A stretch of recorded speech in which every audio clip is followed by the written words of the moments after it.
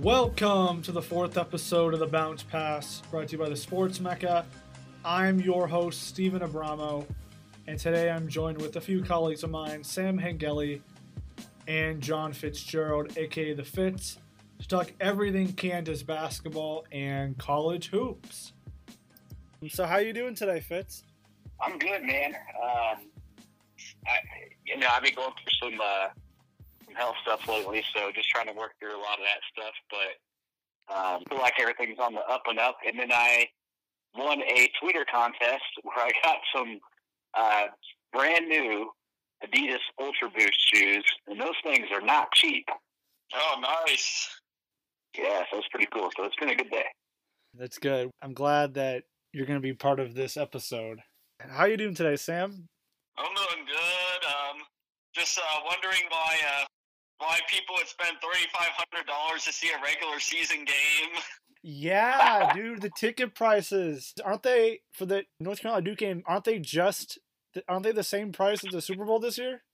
Yeah, it's like right about there. That is absolutely insane. I don't think Allen Fieldhouse has a ticket like that's over 2,000. Yeah, I wonder what the prices were for the K versus NU game in 2012. Yeah. I think like the cheapest ticket was like $400, maybe. Yeah, man, it's insane. But I heard that there was a lot of celebrities that are going to be at the game. Like I heard Barack Obama's going to be there. I heard there was like a couple of NBA players that are going to be at the game. They don't go back after the All-Star break until tomorrow, so it's going to be an absolute show.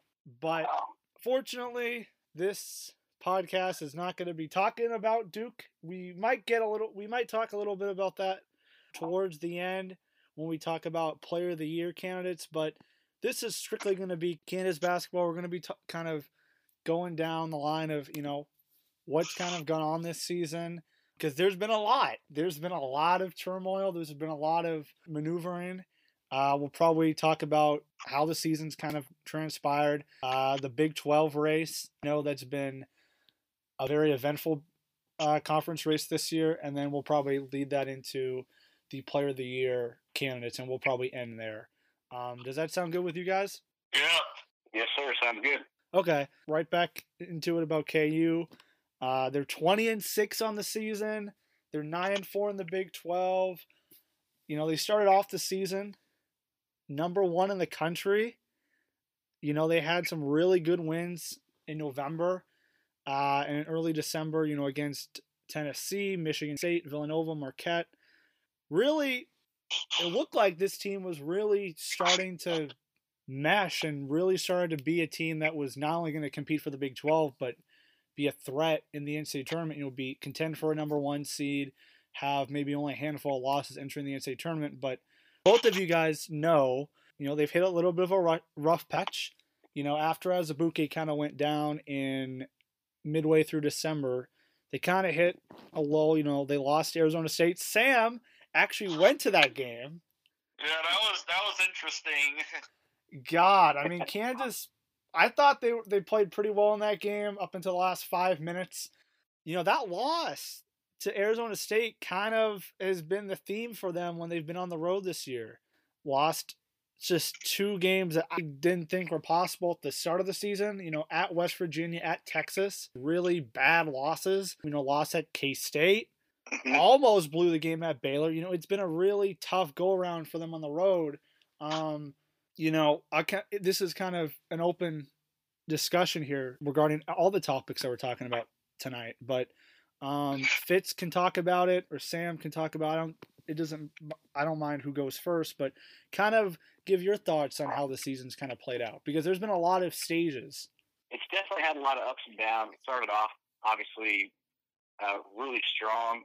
And the crazy thing is, when we went 9-0 with Doak, we still weren't playing the type of basketball that we expected. There was a couple players that hadn't quite stepped up yet, so we were positive that they would step up, and then things would get even better.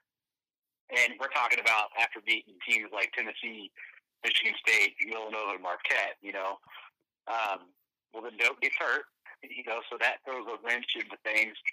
And the reason he hurts so much with this team is he is a true down low presence, and he's a guy that could just stay down low. And the dude has so much power and so much strength. It's really difficult for teams to guard a guy like that has that much power. So, because a lot of teams, they don't really have guys that are that big. So it really kind of changed everything that we had to do. So we were pretty much stuck with Lawson down low, and we have a couple other guys that are decent, but they're not guys that you count on the offensive end. So, and with Lawson, he's not that power type of guy. He's more of a finesse, kind of old school, smooth type of player. He's very good. It just changed things up so much. And then we've really had to rely on the shooting as well.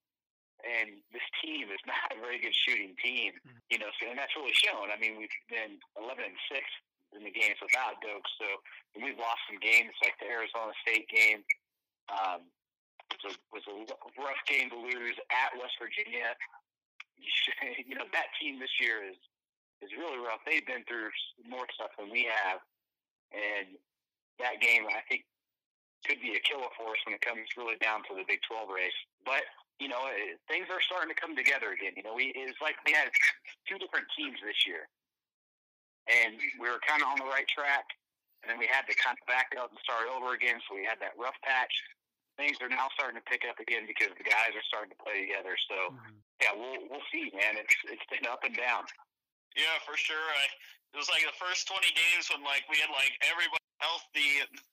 We were playing. Even with some of the games early in the season, KU didn't even play that well. They had a little bit of trouble against Vermont. But then Legero Vic had 32 points, and Lawson actually went scoreless that game. And then the game against the Raging Cajuns, they were down by 12 in the first half and had to pick it up when Diedrich Lawson and Udoka Azubuike came back in, and they were able to pick it up, and Vic was able to bail them out with their shooting in that one.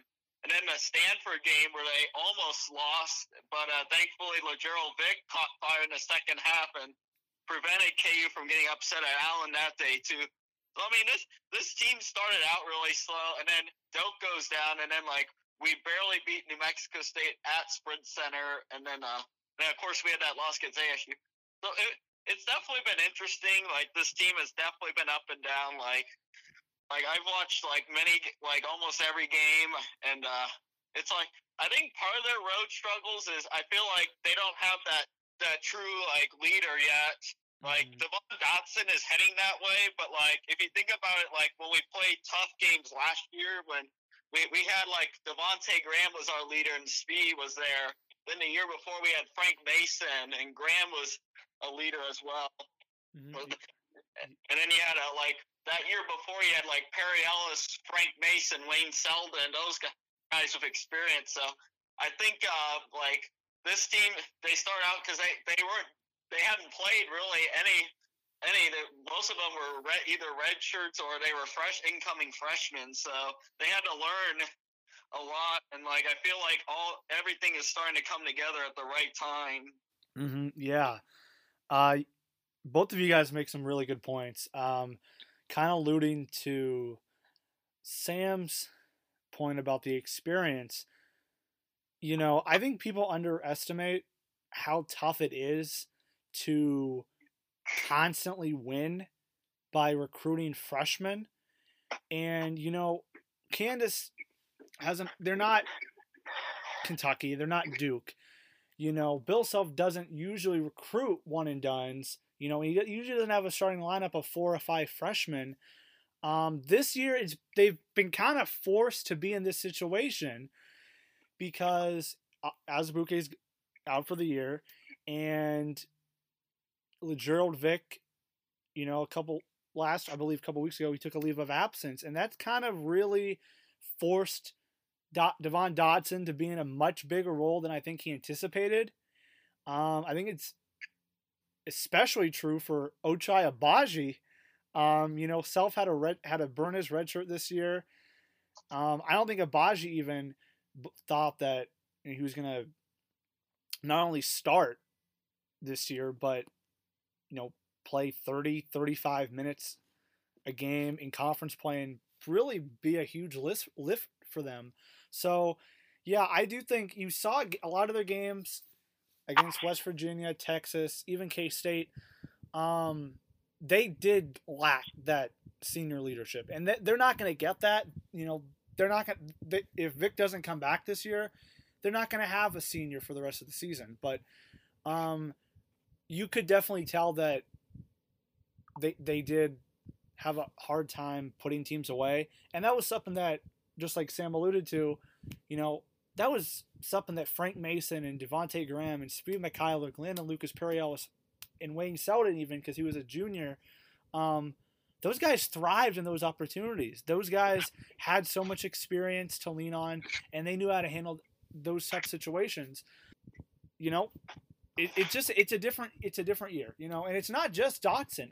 I think Devon Dotson, in my opinion, has probably performed the best out of any freshman point guard Self has had in his tenure. Yeah, I mean you go down the line: Frank Mason, Devontae Graham, Tyshawn Taylor. I mean, those guys. I would say the closest you could probably say would be Tyshawn Taylor made the most impact as a freshman, but Devontae Graham came off the bench as a freshman. Frank Mason, played sparingly as a freshman with Wiggins and Embiid. Devon Dotson has started on this team day one, and I think he's had some rough patches, but he's a dog. He's an absolute dog. I think when it's all said and done and he graduates, because I think he's a 4-year player, he's going to have a similar impact to Frank Mason and Graham and Taylor. So, Dotson is. And you're forgetting Mario Chalmers had a pretty decent freshman year as well, and Dotson's been a lot better in my opinion too. Yeah, Dotson. I have the numbers right here. He's averaging 12 and a half points per game, nearly 4 assists, 3 rebounds. And the big thing is, man, he's shooting the ball really well. He's shooting at 52% on twos, 41% on threes, which, the Fitz made a good point about how this isn't really a great shooting team.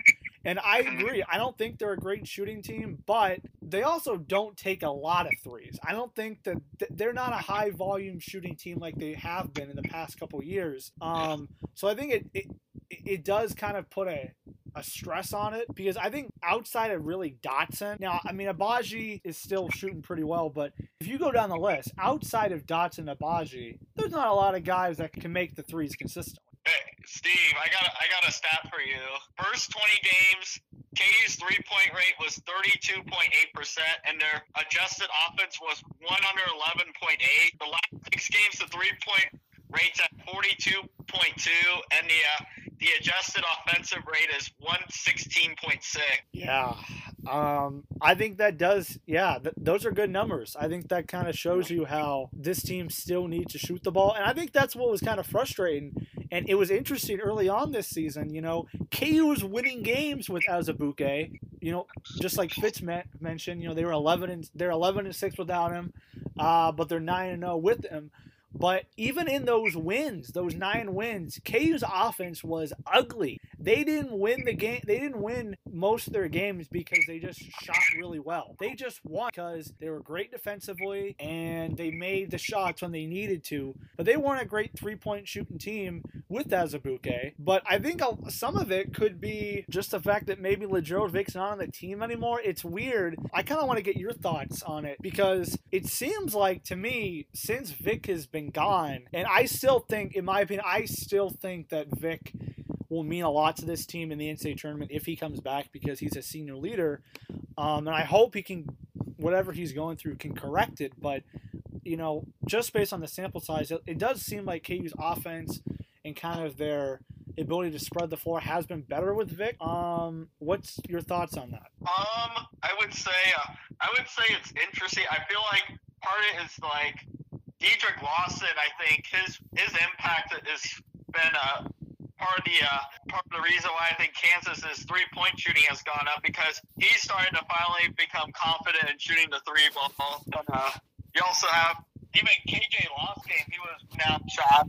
I think part of it is Vic's absence, that they need other guys to step up and hit threes. But I think also I feel like they're becoming more comfortable and like less afraid to shoot the three. I don't know if you guys knew this, but Devontae Graham, before the Texas Tech game, after they lost their last two, literally FaceTimed them like right before the game and told them to shoot it every time they're wide open. I feel like that mess they were able. Devontae Graham like was able to get through to them and like just told them to play free and let it fly, and I think that's what the team, Kansas is doing right now. Yeah, so Fitz, what are your thoughts on kind of KU playing a little bit differently, I guess you can say even playing better with Vic out? Yeah, I agree with that, and part of me kind of expected it. With Vic, he's a bit of a quiet guy. He's not a guy that really likes a lot of the attention, and we saw this last year as well. He started out really good and really was the best player on the team throughout the first quarter of the season, and then he disappeared. End up losing his starting spot. It's like he just kind of ducks under pressure, you know. He just, I don't want to say he folds because that's a bit much, but he just kind of ducks it. Like he doesn't want that role, that senior leadership role. And it's frustrating because, you know, we definitely need it this year. But this team is really, without him, they had their backs put up against the wall. They don't have any choice but to shoot the ball and, you know, to play without a senior leader. And when you don't have that senior leader, then you kind of rely more on each other than looking at that senior leader saying, hey, you know, are you going to step up? What we need to do? You tell us what to do, we'll do it. So I think that's really been a big part of them coming together. I really do hope Vic does come back. This couple of weeks without him will make this team stronger. And then if you throw Vic in, bring him back, he's not going to ruin that. He's not going to throw anything off. He's just going to add the ability to shoot. I don't think he would start coming back. I think Bill Self is going to stick with what he has, you know, as far as starting and keep that just the way it is. Akbaji,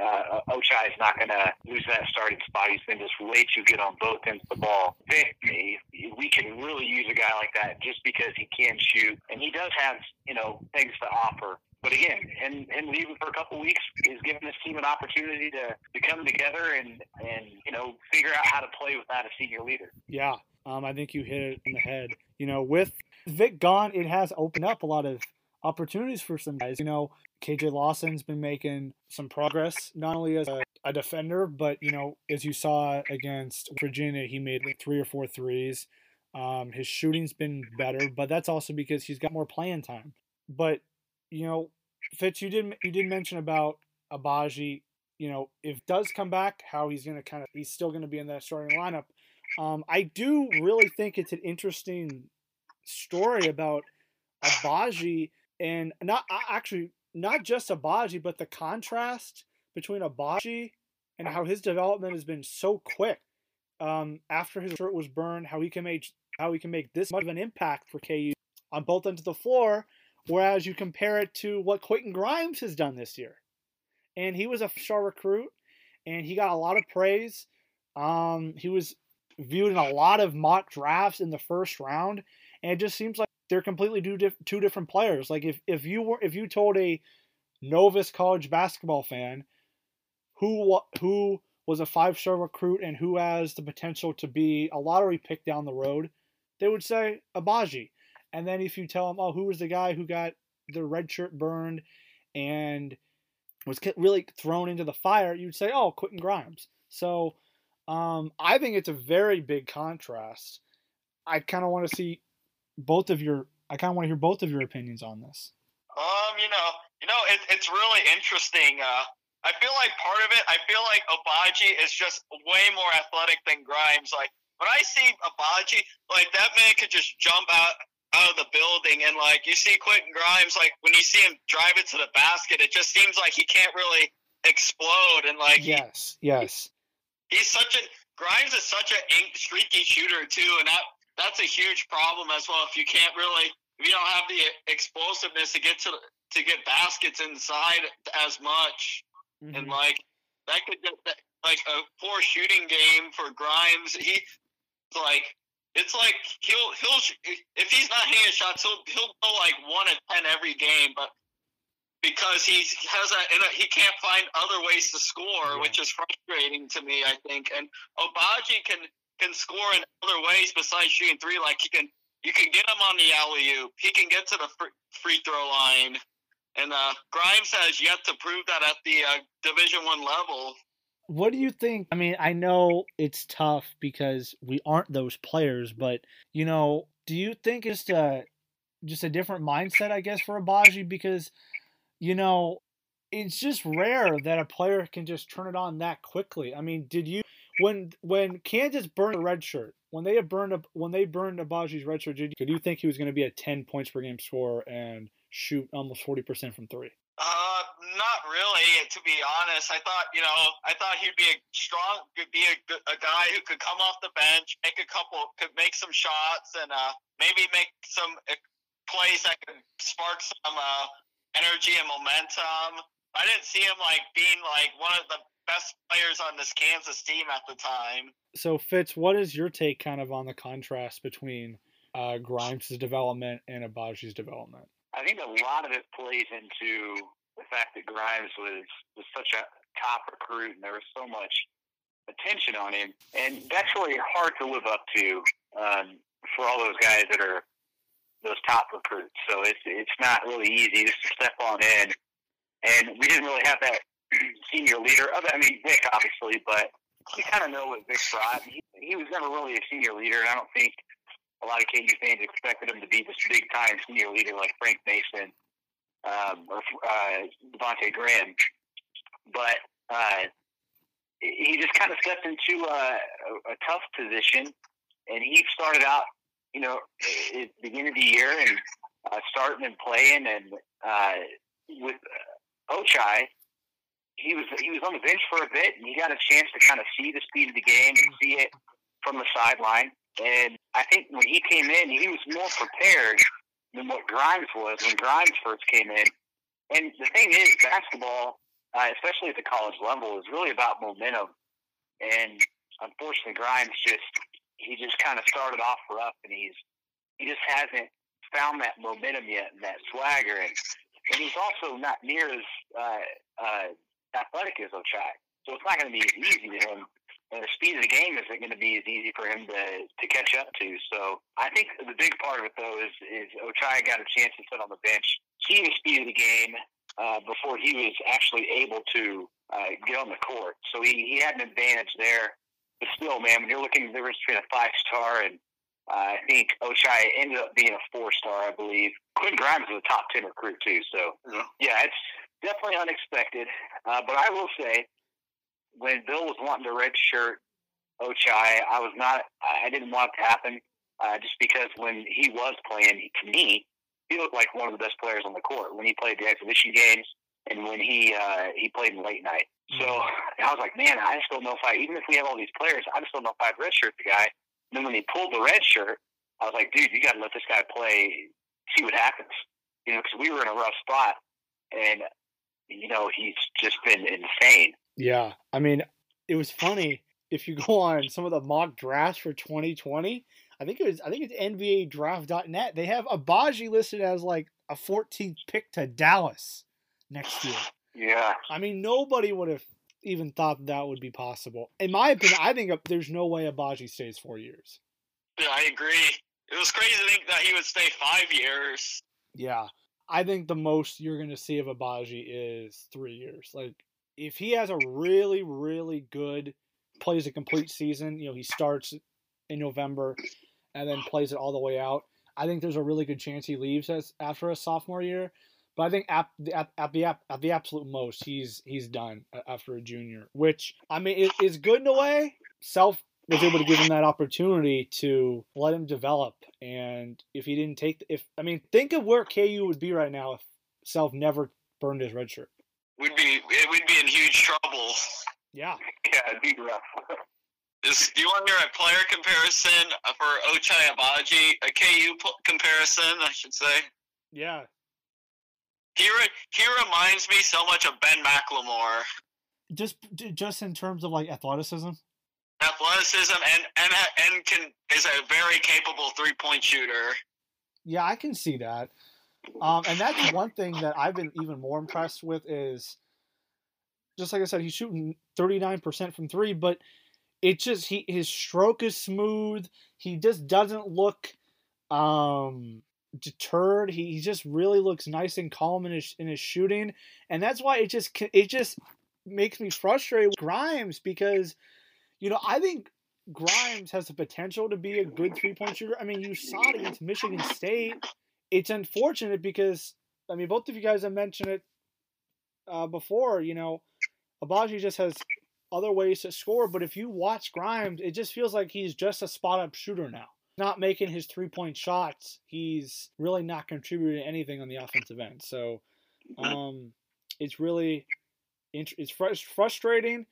But I do think Grimes, if KU wants to go deep in the tournament, and if Vic is no longer if he's not with the team anymore, I do think Grimes definitely needs to step up. And we did see that last year with Malik Newman. Malik Newman kind of had a rough patch for his first, I would say, maybe two and a half months. I know a lot of Kansas fans, myself included, were wondering what the heck is wrong with this guy. I mean, he transferred over from Mississippi State. He sat out in 2017, and he was supposed to be a shooter and a guy who could score in a lot of ways. And he kind of was just really feeling himself out, wasn't consistent. I mean, I believe there were games in December where he went 1 of 8, 2 of 9, scored less than 10 points for like 2 straight weeks. But, in the middle of February, the light turned on for him. And not only did he tear it up in the Big 12 tournament, but he tore it up in the NCAA tournament. So 2 against Duke in the Elite Eight. Yeah. So maybe the light turns on with the Grimes. I do think the worst case scenario for him is he learns from his mistakes and he stays. Because I think the worst thing that could happen to him is he leaves. Because he's not, the way that he's played this year, he is not getting drafted. He's not getting drafted. And if he can stay for his sophomore year, I think that can help his game a lot. But the Big 12 tournament is going to be really going to be telling for this Kansas team, like for Quentin Grimes. I feel like if Grimes could have a monster Big 12 tournament, like I would feel a lot better going into March. Mm-hmm. Yeah, and you saw it last year when Azubuike got down. He went out for the entire Big 12 tournament with an injury with his knee, and then Silvio De Sousa. We're not going to comment about the NCAA in this podcast, but I miss Silvio. But man, you saw what Silvio could do when he had the chance to play. And you're starting to see a little bit of that with David McCormick. He has made some good strides. I don't think he's, in terms of a finish, just in terms of talent, I don't think he's as talented as Sosa, but he's another player that would be really, really helpful come March. But kind of transitioning to a little bit more, guys, since we talked about KU, kind of how their season has kind of transpired and how it's developed, we're going to kind of transition back into the Big 12. I know everybody that follows KU is very, very fascinated about the streak. I know a lot of people are kind of hooked on it. Trying to get their 15th Big 12 title in a row. It's going to be an uphill climb. Right now, KU is currently second in the Big 12. They're tied with Texas Tech. They're a half game back from K-State. But fortunately for Kansas, if they win out, they will at least get a share of the Big 12. I'll ask you guys this. Either of you guys can answer it. As of right now, do you think the streak will continue, or do you think the streak will finally come to an end? I think Saturday's going to be Saturday's the big game, the game that will tell us what's going to happen. I think if they win against Texas Tech, I feel like they're going to have a lot of momentum. They're going to want to get revenge on Kansas State. And then I look at Kansas's rest of their schedule. They're playing against, they got 2 road games. Oklahoma State, that's always a tricky place, even though Oklahoma State's always been is absolutely terrible this year and have a lot of issues. They always play KU tough, and then but I think they'll win that game, and I think I have no worries about them playing against Oklahoma. In my opinion, I think that could be a little bit of a trap game, but I think at this point Kansas is going to be really focused. And then I think senior day, if Vic is playing, I think Kansas should be able to get it done at home against Baylor. Yeah, I don't know that I'm as optimistic. I think at this point, when you look at Kansas State's schedule, we're the only team that they're going to be not favored to win. And they have a pretty favorable schedule throughout the rest of the year. And, so, I mean, it's really – so at this point, I think it's really their league to lose at this point. Kansas losing to West Virginia with a big shot. Mm-hmm. And then that K-State game, too, man, we really should have won that, mainly because we dominated that first half. The second half, we came out and just looked like a completely different team in the worst way. But, yeah, I do see, unfortunately, K-State taking the Big 12 title to themselves. Oh. There won't be a share with it, unfortunately. KU, I think this game Saturday is going to be a big game. Tech is a good team. It's going to be a tough team. We're young. We don't know if Marcus Garrett's going to play. I would assume he is. He is practicing. We definitely need him. But Tech, they're not good offensively, so I don't know. It could be an interesting game, but that's a tough game. Then we got K-State. I know it's at home, but K-State still, man, they play so well on the road, especially this year. And then Oklahoma State. KU, I feel like they lose to Oklahoma State at Oklahoma State every single year, and this is an 11 a.m. game. Oh, no. Yeah, and that does not bode well for Kansas to play against Oklahoma State 11 a.m. on a Saturday. So, yeah, man, I don't know. It's going to take a lot. For KU to win out, it's going to take a lot. And if they do win out, man, this is going to be a fun team to watch throughout the Big 12 tournament and the NCAA tournament. Let's see what they have. Yeah, it would be very on brand of Kansas to win at Texas Tech and then beat K-State and then lose by 15 at Oklahoma State. Because I think Kansas is 4-7 or something. Like, they have a very bad record at Oklahoma State in Bill Self's tenure. Like, it's one of those weird records because and the problem is, like, KU, a lot of their losses at Oklahoma State is when Oklahoma State is not good. That's even more frustrating. But yeah, I do think to kind of agree with both of you guys, Texas Tech's gonna really show us how good they are because KU is playing better. They're playing better, but Texas Tech is, in my opinion, just in terms of talent, and then if you add in the atmosphere, that's probably going to be their toughest game that they're going to have to play, not only for the rest of the year in the regular season, but I think also in the Big 12 tournament, because I just think that, Baji, Dotson, they're on this 3-game win streak. They won at TCU. They beat West Virginia, Texas Tech, Oklahoma State, saying that they should have won this, but it's different playing those types of teams at home and then playing a very good team on the road in TCU compared to going to a very good team Tech. Because Texas Tech is due. Similar to K-State, KU, before they played K-State, before they lost to K-State this year, Barry Brown, all those seniors at K-State were winless. They were 0-9 or 0-3 against KU at home. Texas Tech will want this game. I mean, KU has not lost to Texas Tech since 2009. They are due for a loss in Lubbock, but it's going to be a tough game. I mean, last year was a grinder. I mean, Devontae Graham showed up, and they're going to have a similar performance from Devon Dotson or Dedrick Lawson. Like, someone's going to have to show up in a big way, KU. But yeah, K-State's tricky because K-State also has played KU really tough at home. Like, the last 2 years, Kansas has almost lost. Like, if you can remember, Mikhailo got the game winner in 2017 at home, and he took like 10 steps. I mean, yeah. And then last year, K-State had the final shot. They had a last chance to win it, and Bruce Weber drew up a really bad play like he does in most situations down the stretch, and they lost. So Kansas State has played KU really tough at Allen Fieldhouse. K-State's not going to be afraid next Monday, but it would be a very big accomplishment if they can get 15 in a row. I think since they got the record, they won 14 in a row, which is the most ever. I'm not going to sit here and say if they don't win the Big 12, then the season's a wash, because I still think they can be a very good team if they don't win the Big 12, but it would be nice nice to win it considering how much they've gone through. Yeah, and just to say this, K-State plays KU and K-State play on my birthday. The 25th on Monday is my birthday, so that's going to be an interesting day. It'd be real nice for a birthday present if KU can pull it off, and in a big way too, not just a close game. Talking like 20, 30 points. I would appreciate that. Yeah, hey, and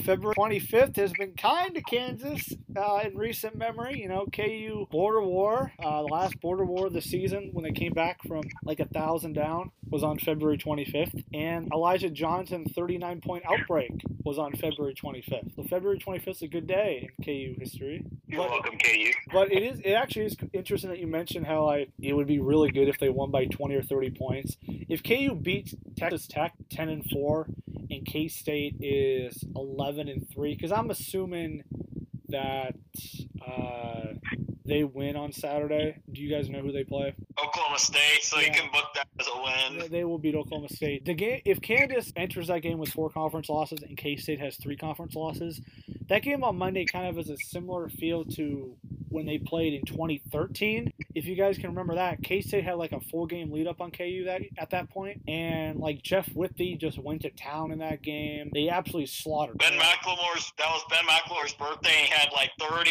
Yeah. Like that would be a vintage Kansas win, just like absolutely destroying them. I don't think it's gonna happen, but one thing you know, Alan Fields is gonna be rocking the whole game. It will be, man. So we've talked about KU's Big 12 hopes. We've talked about KU's kind of where they're at right now. Just as I know, I didn't say that we're going to talk about this earlier, but we'll talk about it briefly, and we'll transition into the final part of the show about kind of the Player of the Year. Before we transition to that, what do you guys think has to happen for Kansas to make a deep run? I don't mean make it to the 16. I mean to the Final Four somehow. Like, what do you think has to happen? Well, I think to start it off, they have to get into like the right region. I think if they could get into the Midwest region, or if they get into the region with Virginia, I think that would be like their best chance to start off with. And then from a player's perspective, I think someone like Grimes, or they need to get Vic to come back and just absolutely like be magma hot in the tournament, and even like a guy like KJ Lawson to step up, because Diedrich is going to be consistent in my opinion. I think Dotson will be consistent in March. I think Abaji will have some more glimpses. I think, but I believe it's going to come down to Vic, if he can come back, or if not, like Quentin Grimes or KJ Lawson just come out of nowhere and have a monster tournament. I think that's what's going to have to be done for KU. And even like David McCormick, maybe he can have like a huge impact inside and give KU that offensive scoring inside presence that they need right now with Azubuike not coming back. Mm-hmm. Do you fear that Candace's youth will be the reason why they were to lose early? Like, I'm talking first or second round. Yeah, I think so in a way. I think because I mean, like, this is most of these guys on this roster besides Marcus Garrett and LaJerrell Vick have not played in an NCAA tournament game. Did Diedrich Lawson play an NCAA tournament game when he was at Memphis or no? No, I think they didn't make the postseason either of those 2 years. So this would be their first go round, which is definitely scary to think about if you're a KU fan. Yeah, as far as a deep run, I think the most important player, if KU wants to make a deep run, has got to be Quentin Grimes. You can, nitpick all the other players and say, well, hey, if he steps up, KU does not make it past the Sweet 16 without Quentin Grimes stepping up. So he's got to figure out what he's trying to do. He's got to figure out his shot. He's going to be a shooter. Take the shots. Don't hesitate. Shoot often and shoot well. And I've seen him. He can pass. The guy can really dish the ball. Do more of that.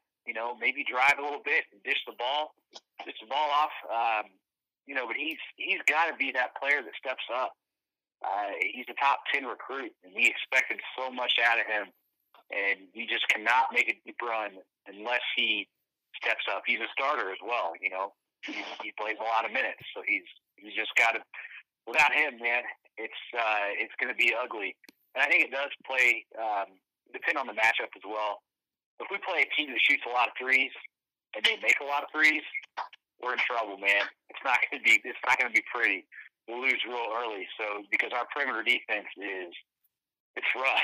If we let teams shoot open too many times, and I think that could be a real big downfall in the tournament. And going to your question there, Stan, as well. I think absolutely this young team. It could be a reason why they do lose early. When you see a lot of these teams that do win and go deep in tournaments and win the championship, they're not usually very young teams. They're experienced teams. They have an experienced point guard. Look at Villanova last year. So, yeah, man, it's the odds are stacked up against us. I'll say that. But either way, they're playing better now, so it could be fun at least. Right. I think a Sweet 16 would be a successful tournament run for KU this year. No, yeah, absolutely, no doubt.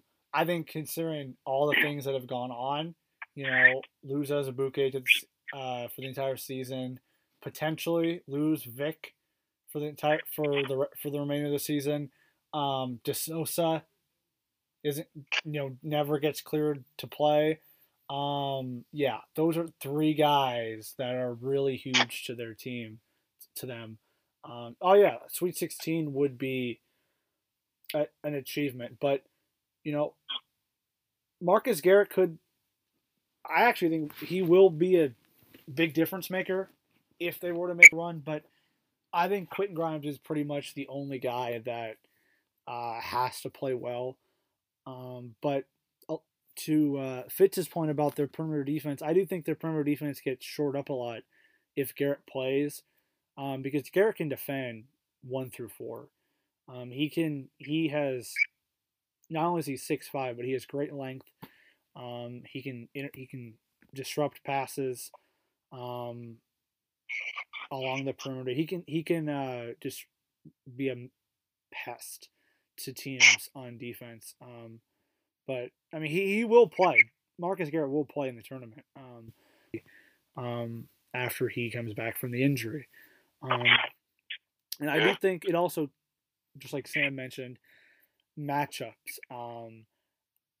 We already know KU's not going to be a 1 seed. I think Kansas, if they were to win out, they would be a 2. So most likely Kansas is going to enter the NCAA tournament as a 3 seed.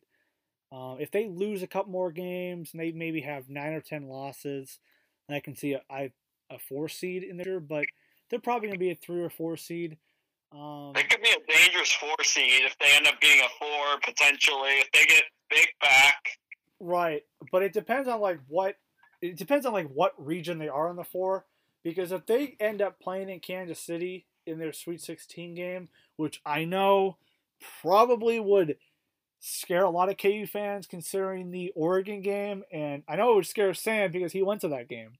That's why the Arizona State Oregon game is like the only two KU losses I've witnessed in person. I mean, you just can't see KU play any big games anymore, man. If you get tickets to the pretty frustrating. I was at the KU West Virginia game when they came back from 14 down. Hey, that's true. You just don't go to any games when KU does not play down Fieldhouse, and you're good. But it honestly depends on who their 1 seed is too. I don't know. Now, granted, Zion Williamson is out right now. In my opinion, if Zion Williamson is back and Duke has a 100% healthy roster, and KU runs into them, there's a very, very slim chance Kansas wins that game. And I don't think Kansas would beat a Gonzaga either. I don't think they would beat Kentucky. I think the only 1 seed KU would have a chance of beating would be Tennessee, which I know sounds weird because Tennessee only has 2 losses. but Tennessee has also not played well lately, and I think Virginia is probably the most vulnerable in an Elite Eight situation because the pressure that Tony Bennett has on him.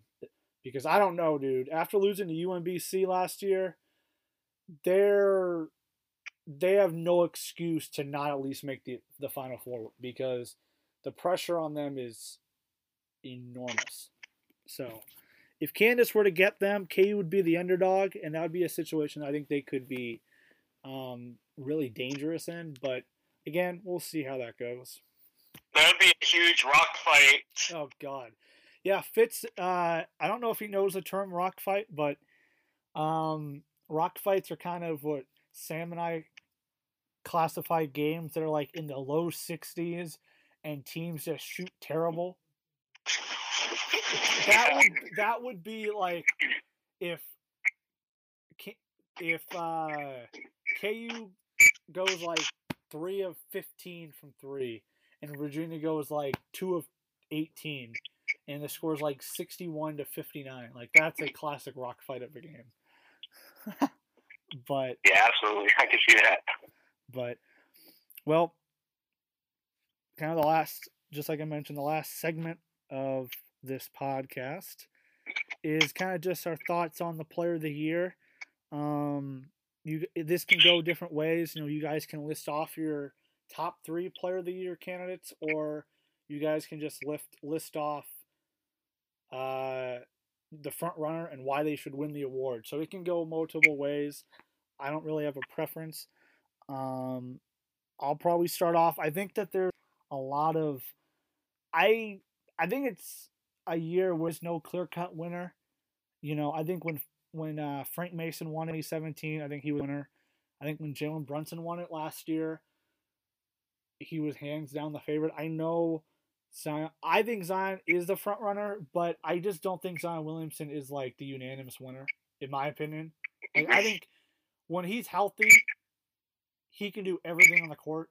I mean, the dude's averaging 22 points a game, 9 rebounds, almost 2 blocks, shooting 75% on twos. He's a freak in nature, but I think the competition's there. Like, John Morant from Murray State is electric. Marcus Howard from Marquette is electric. And heck, his own teammate, R.J. Barrett, is just as good as Zion. I think Zion's going to be the number 1 pick in the draft, but R.J. Barrett's been really good this year. So I don't think Zion's a clear-cut winner, but I think those are probably the top 4 guys. Yeah, my favorite pick, which is probably not the most popular pick by people, I want to say Marcus Howard from Marquette. Like that guy. I mean, he's had a 50-point game, multiple 40-point games, and then a numerous amount of 30-point games. I mean, he's literally carrying Marquette, and Marquette could be a dangerous team in March, to be honest, if he's absolutely shooting lights out. I think he deserves the player of the year as well. I think Jay Morant. I think he's a strong consideration. Of course, I mean, when you're averaging a double-double, I mean that just shows you that you can play and you know the game very well. So yeah, I would really give it to Zion Williamson. Honestly, I just think his team is just so good, and I feel like Duke. Well, I mean, if Zion's out for the year, I think their chances at the Final Four are a lot more slim. But I think they still are capable of making a Final Four run even without Zion Williamson. To me, yeah. So you're kind of thinking, Zion, even though he's having this great season, he still has a running mate on his team like R.J. Barrett that can still carry the load. Whereas Marcus Howard kind of has to do everything for Marquette. Yeah, I'm just thinking it from that perspective. Yeah, I agree with you. And hey, other than Anthony Davis, I think Anthony Davis is the last freshman to win the award. I might be wrong, but I know at least recently it's been an award that's been won by seniors because I believe Buddy Hield won it in 2016. 2015. Now, who won that? Was it Frank Kaminsky? Yeah, I think I want to say it was 2014. I'm trying to think. I don't think it was a freshman. 2014 was. That was the year Wiggins, Embiid, Jabari Parker, Julius Randle. That was their freshman. That was that freshman class right there. Aaron Gordon. Yeah, well. McDermott. I think it was McDermott because he was like absolutely unstoppable that year. Yeah. And I think 2013 was Trey Burke. That a name that we will not mention. Yes. Well, I already mentioned his name, but shoot that guy into the sun. Oh God, dude, that will always be. Yep. Trey Burke won it. So yeah, dude, Anthony Davis is the last freshman to win it. He won in 2012. Jimmer Fredette won in 2011. Evan Turner, which is probably okay. Evan Turner has to be the most random player of the year winner in college basketball in a long time. Like, dude. And then Blake Griffin won it in 2009. He was a freshman, I believe. Yeah, no, he was a sophomore because he was a freshman from in 07-08. Oh, okay. And then, which is shocking because Tyler Hansbrough was a senior that year, and he was absolutely unstoppable as well. Yeah, and then Tyler Hansbrough won in 08. So the only two freshmen that have won it recently, is Kevin Durant in 07 and Davis in 2012. So definitely the odds are stacked up against RJ Barrett and Zion. So Fitz, do you really have kind of a name in mind that you think should be the front runner, or do you think that it's kind of a very close race? I think it really should be Marcus Howard or Jay Morant. So both of them are just excellent players. Marcus Howard's arguably the best offensive player in the league. The dude, he's just fantastic. I mean, you just really can't say enough about him. And the fact that he's scored, like Sam was saying, he's had some 50-point games or 40-point games. It's just insane, man.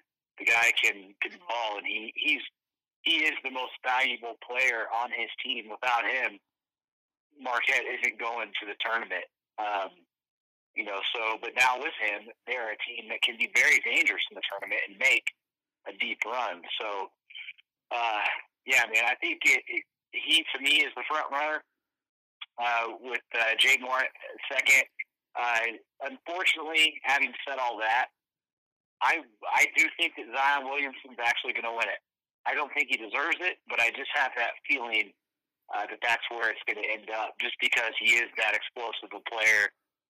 He's just, he's that guy that everybody has to see. Everybody wants to see because he's a rare specimen, And I hate to say it, but the guy is it's just insane how big he is, with how young he is and how dominant of a player he actually is. So I don't think he deserves the Player of the Year, but I think he'll end up being the one that does win it. Right. Anybody seen how Zion Williamson's injury, that his shoe blew up while he got injured? Yeah, I saw that in their Nike shoes, and people are giving Nike crap about it. Oh man. Yeah, I wonder how much money got paid by Nike just to have that shoe get blown up. Oh man, Sam. Jeez.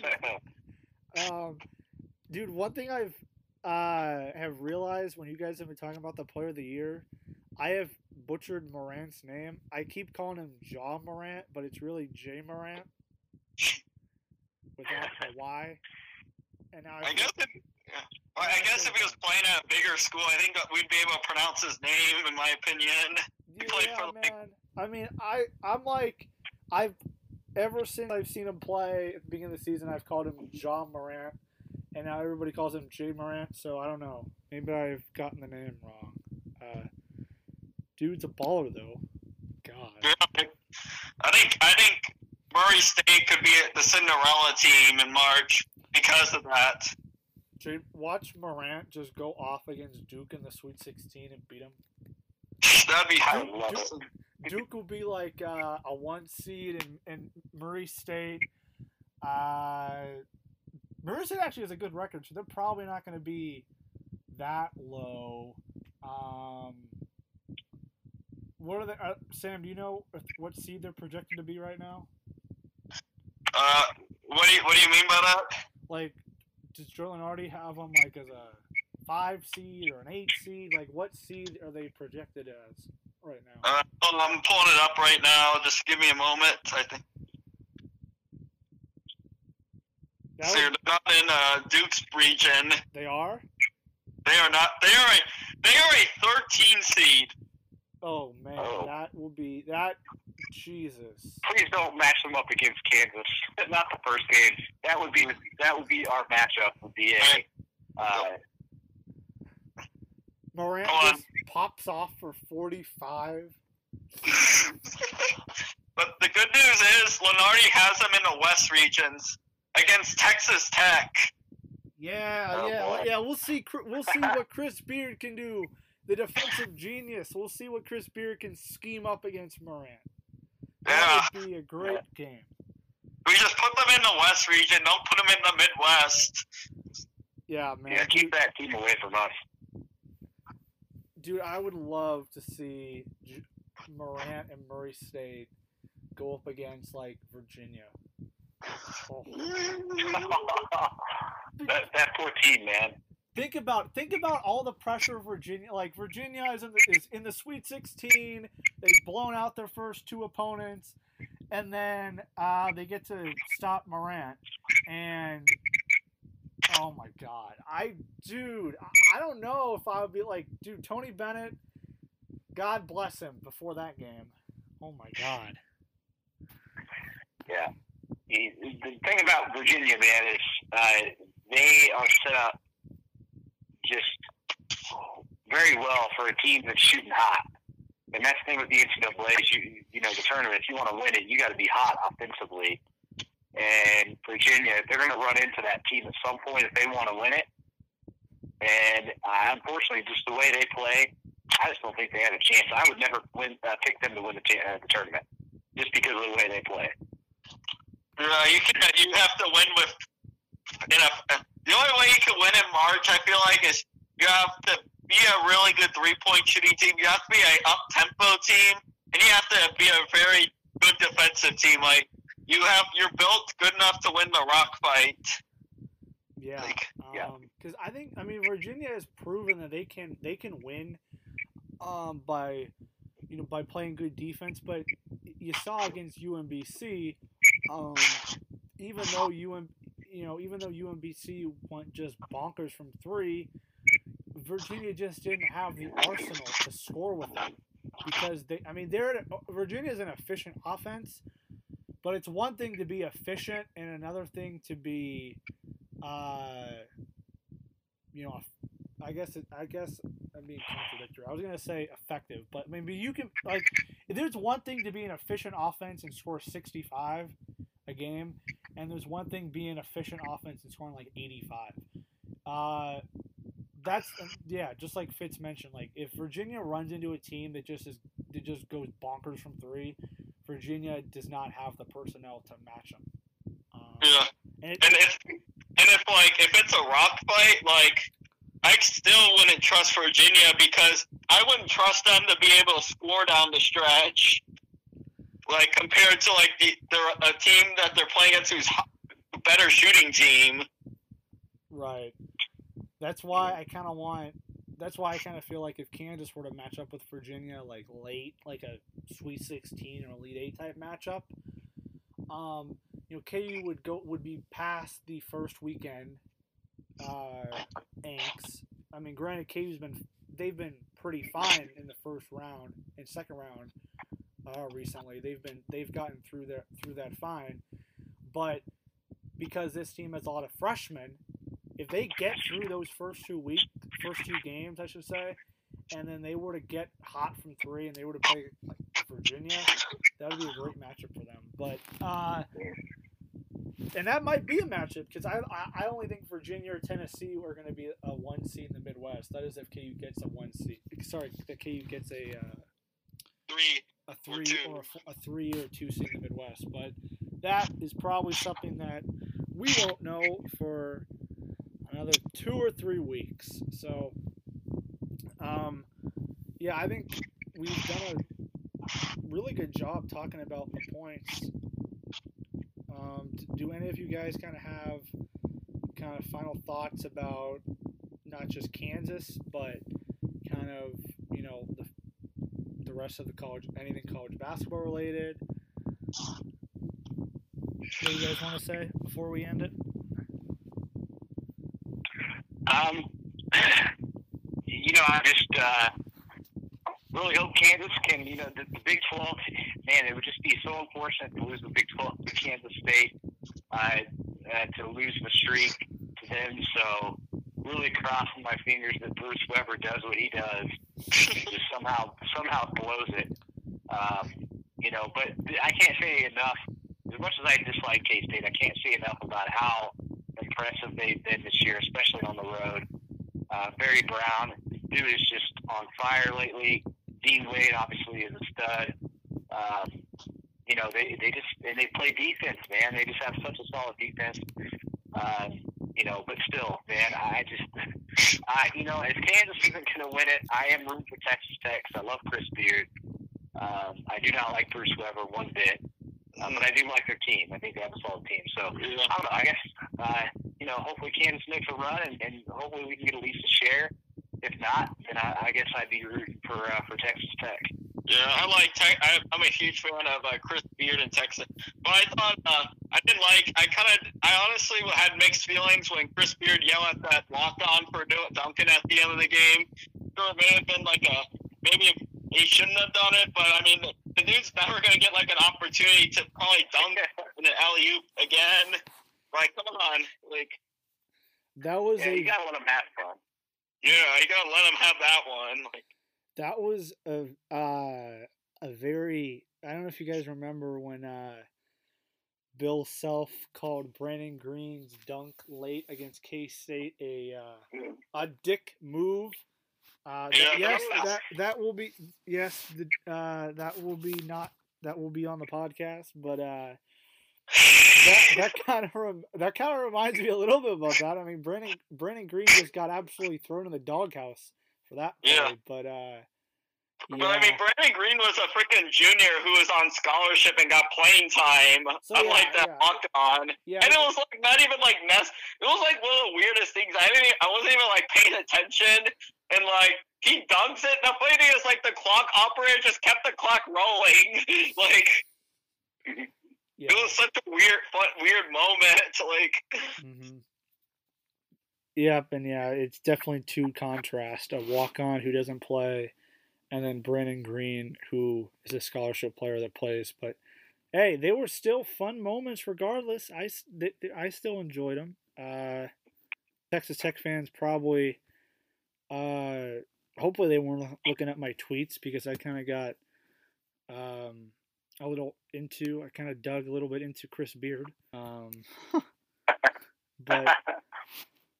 But yeah, if that's the case, I think if you guys don't have any other things to say, college basketball related or KU related, I think we can kind of put a bow on this. For reference, Fitz, if you want the world to know your Twitter, do you want to mention your Twitter handle?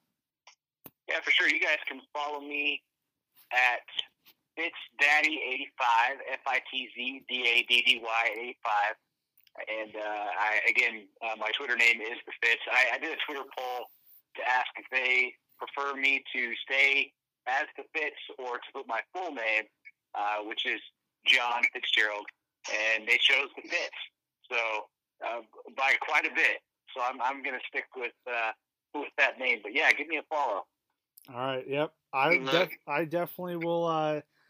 We'll do that later, but Sam knows my Twitter handle. It's at FlaxOnFlax.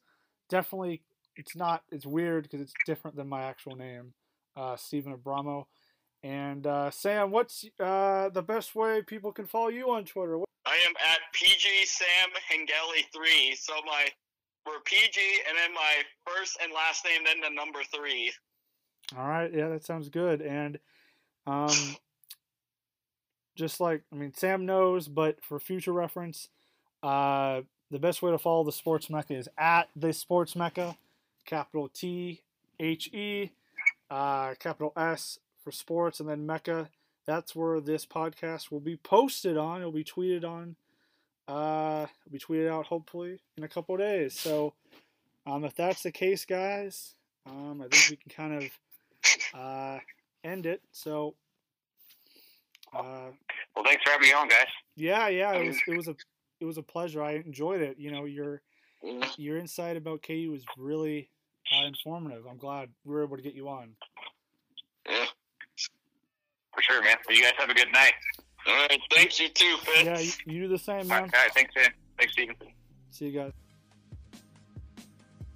Once again, thank you everyone out there listening to the Bounce Pass. We look forward to producing episode 5 very soon, so have a good one.